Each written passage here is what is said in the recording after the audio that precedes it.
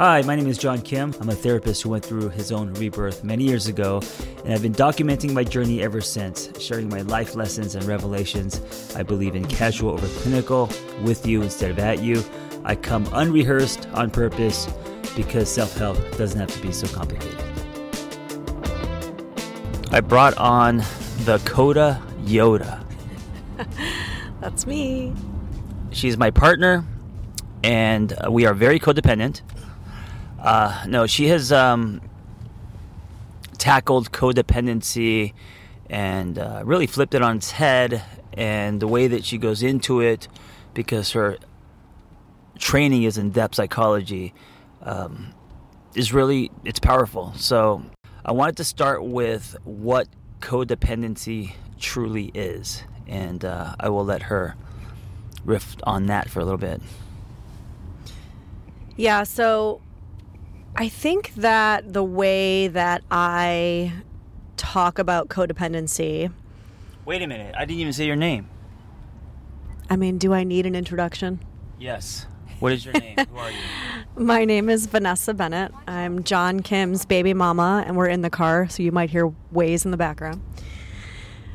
I am a licensed therapist myself. I'm also an author, and so I think the way that I talk about codependency is a bit different than what I've experienced anyway, other therapists talking about it.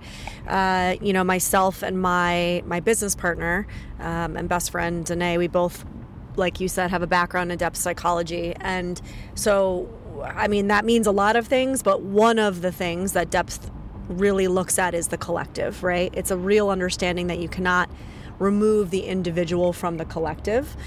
And so I talk about codependency really as a societal issue. I think there's a lot of terms that pop psychology has kind of made almost annoyingly overused, right? Like you and I talk about this, John, like narcissism, everybody's a narcissist nowadays. And codependency feels a little bit like one of them too, but the way that I see it is it's used incorrectly sometimes. So I really say that we're all codependent. We live in a codependent society. Codependency is how we are essentially taught that love should look, feel, smell, whatever. And the easiest way to understand codependency is really this. If you're good, I'm good. If you're not good, I'm not good.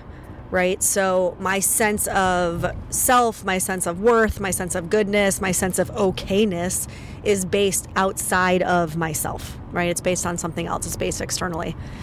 Yeah, go ahead. Can one argue, though, that, as people who love and care about each other, whether it's your family member or your partner, there's a level of being not good that is healthy, right? So, like, if Vanessa isn't good, or if she's, say, depressed or going through something, it shouldn't cripple my life, but of course I'm going to be thinking about her, and I may not be the happiest because she's someone I care about and she's not doing well, right? So I just want to make sure that it's not completely black and white, like that doesn't mean I'm codependent. Or at least if it does, I don't think that's an unhealthy codependency. Like if my mom's dying, right? She's not good, she's dying. There may be a winter that I go through because she's not doing well. It doesn't mean that I'm codependent. Now, if I'm at her side, I lose my life, I, am not able to function. I mean, maybe death is okay, but like, then that's a different, then I think then that is an unhealthy, sticky, dependent relationship, or can be. So I think that what you're speaking to is a very normal human desire for everything to fit into a box. Humans love for things to make sense, fit in a box. It's this or it's that. If it's not this, then it must be that. Like, that's a very normal way that we think about things. I would say that yes, everything you said, yes. And the reason why I say we're all codependent is because there is a through line of codependency that we all have.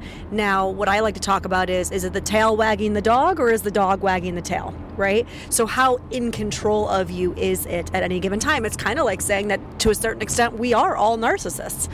Every single human being on this planet has narcissistic tendencies. That is a fact, right? And so when we throw around the word, oh, well, they're a narcissist, it's like, yeah, well, so are you.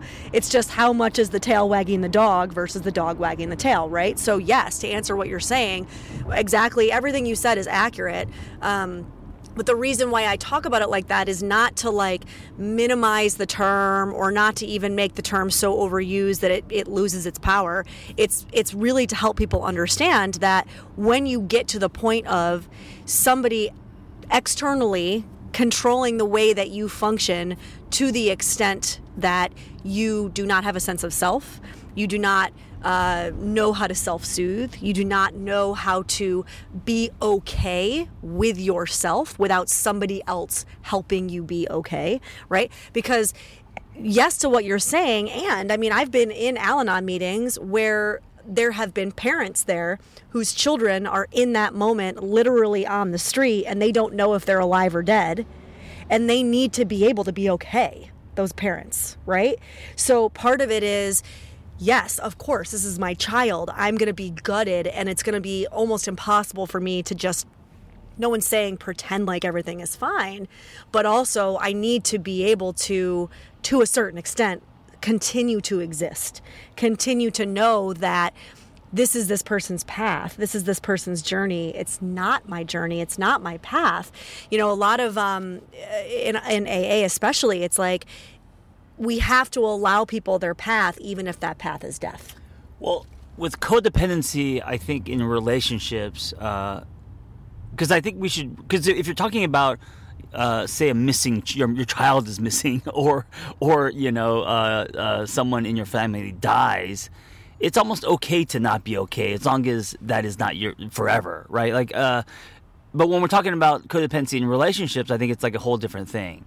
You know what I'm saying? Like when a child goes missing, or if you have any kind of huge life, death, birth, some huge transition, I almost feel like I don't even think codependency fits. I think it's a whole different. I don't know if you can label that as. Well, let me explain why they actually, in my opinion, are connected. So again, if I'm looking at this from a depth psychological lens, I'm looking at that as a way that we as a society are very uncomfortable with death and things being out of control. Now, again, I'm not saying, of course, if I have a kid, if my kid were missing, I would be, I would be a fucking wreck, right? Obviously. But what I'm saying is that our cultural way of viewing being in control, not being in control, death, dying, all of these things is a way that it puts us into a state of panic. It puts us into a state of clinging. It puts us into a state of, I have to somehow solve this, control this, fix this. Rather, this is this person's journey. This is this person's path. I have no control over it in any way, right? And regardless of if there's hurt there, if I have no control, I have to somehow find peace in the fact that I have no control, right? So again, I'm not minimizing the hurt and the suffering because, to be clear, I would be a fucking wreck. I'll repeat that. But there's still, even in relationships and even in like somebody dying, there is still peace to be had or peace to be found around this is life. Life means death, right? Life includes suffering. I have no control over this circumstance or this situation. And can I find peace with that? Can I attempt to be with myself and sit with myself through this pain without trying to fix it or change it or make it better? It meaning, I guess, the other person or the circumstance. Does that make sense? Yes, there's a lot of acceptance, and it kind of feels a little bit like Buddhism. Right? Distance, acceptance, greater things at play, letting go of what you can't control. Yeah, except for I would say distance is probably not an accurate word because even in Buddhism, it's not about distance. You're in it. It's about acknowledging you're in it, feeling when you're in it, actually being very close and up and personal with it, but not allowing it to kind of take you for a ride, right? So creating a relationship with something where you can say, this is the thing. It's neither good nor bad. It just is. Right? It's part of the journey, if you will. But I mean, listen, this is all theory too, right? Like I keep saying, I'll say it a million times, in practice, if my kid was missing, I'd be a disaster, right? So I'm not saying this is easy. I'm not saying this is, I'm going to snap my fingers and suddenly this is how we're all going to function. It's a practice. It's an attempt at a way of living, especially now if we're shifting into more of the relational conversation. Especially if we're talking about how do I live a life where in my relationships I'm attempting to move towards more of a place of interdependence in my relationships, right? And so interdependence would say, you are your own sovereign being, I am my own sovereign being. We are not responsible, air quotes, we're not responsible for meeting other people's needs, expectations, wants, desires. I might do that for you out of my desire for love, but I'm not going to expect that from you. You're not going to expect that from me. I don't own you. You don't own me. There's no expectation, right, in relationships, because expectations are not love. Well, what's the difference between a need, expectation, or the unwritten contract? So, for example, if two people are monogamous and one person decides to cheat, then they broke the contract. Like there is a need for that relationship to be monogamous, right? The need to or the expectation maybe that you're not going to go sleep around with other people. Like that's kind of the unwritten agreement.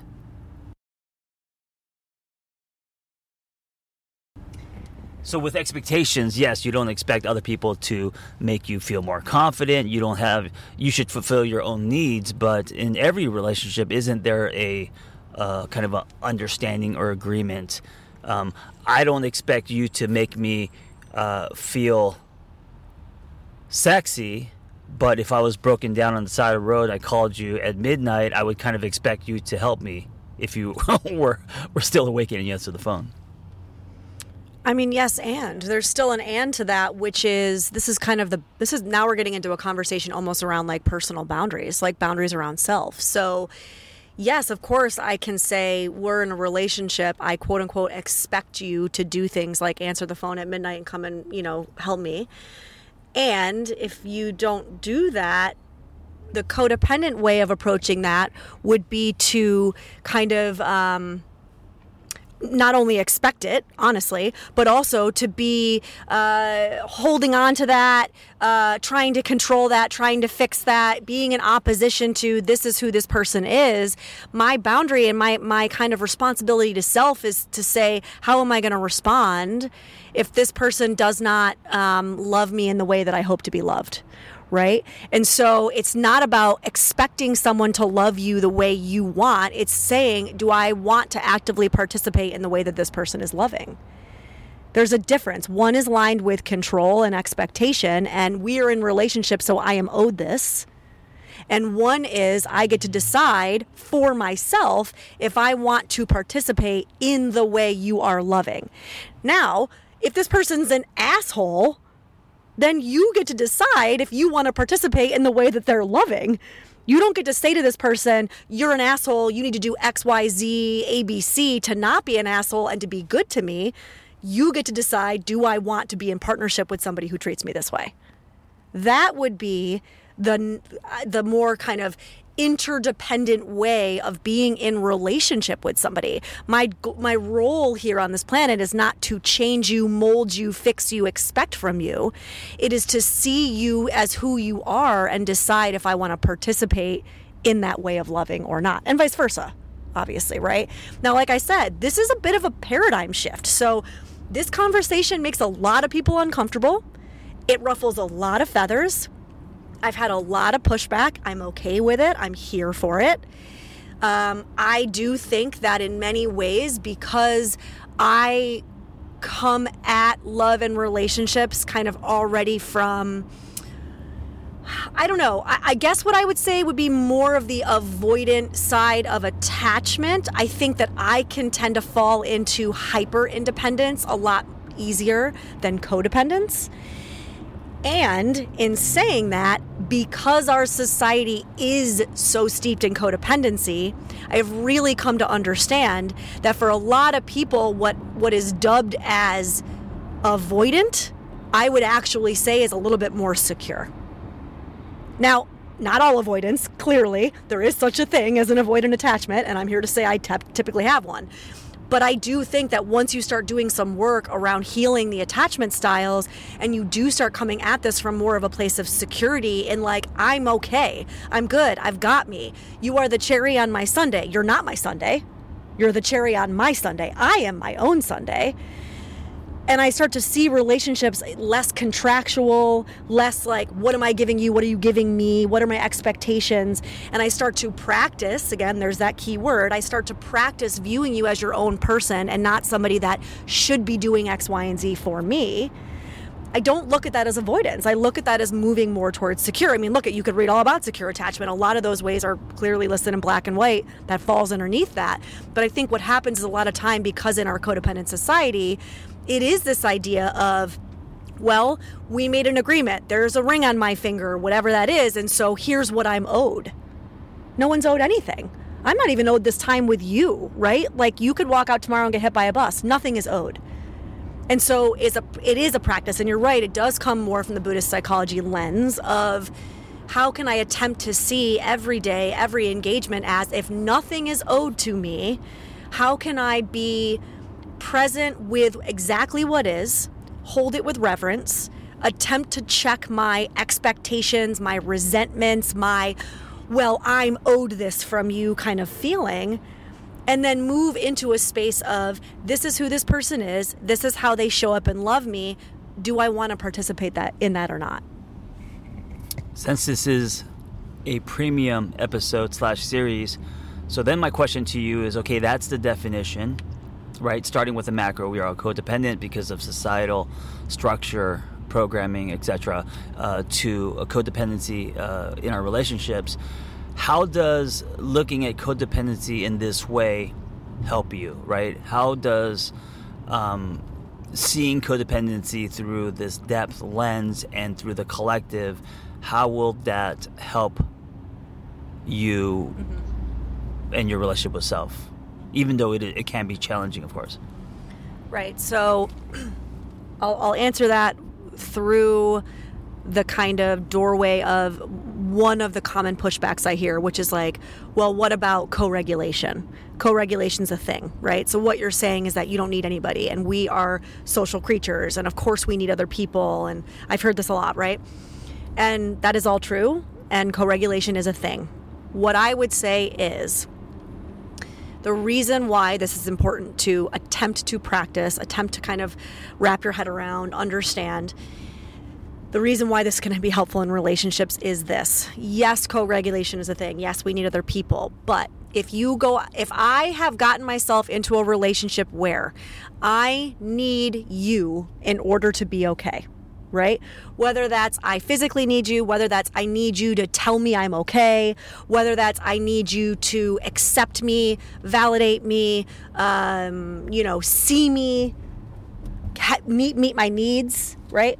What happens if you get hit by a bus tomorrow?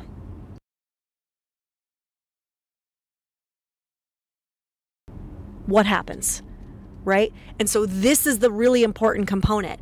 It's not that co-regulation is not a thing. Of course it is. And it is a beautiful, wonderful thing to be in partnership and in relationship with other beings. And that means friendships too, right? Even familial relationships. And if in any way it becomes an expectation or a necessity for me to need this person and all those things that I just listed in order to be okay, what happens when they're not there? That is an addiction. That is essentially what the definition of addiction is, which is why codependency is also looked at as an addiction. They're addictive behaviors, right? I need this in order to be okay. Just like somebody needs Jack and Coke to be okay. It's exactly the same thing. It serves the same purpose, right? It numbs and soothes and hides. I don't have to then be okay with myself. I don't then have to do the work of self-soothing because I've got this person to make me feel less anxious and better about myself, right? So why is that good in relationships? Well, if I can show up in my relationships in a way that is not laced with expectation, need, I'm owed this from you. I'm going to be able to look at my loving relationships, and again, that goes for all relationships, more through the lens of love is about what I can give, not what I can receive, right? So how can I show up and be loving regardless of if I'm getting this need met? Now, that doesn't mean be a doormat. That doesn't mean allow people to treat you like assholes, like I said earlier, because sometimes, this is another AA saying, the loving hand says no. Actually, the most loving thing you can do sometimes is to say, the way that we're loving each other is not actually loving. This is not love. This tit for tat, I expect this, right? Resentment, like, is that really love? I don't think that's love, right? Sometimes love is to say, maybe we shouldn't be in this relationship right now. Again, not just romantic, right? Any relationship. So I think it's a paradigm shift in the way that we are able to show up in relationships, take accountability for ourselves, how we show up, what kind of resentments and expectations we should own, because whole other topic, that's what I always talk about with resentment. Resentment is yours, no one else's, right? And then how can I be the best version of myself in this relationship and truly live from a place of love, not from a place of fear and control, because that's not love.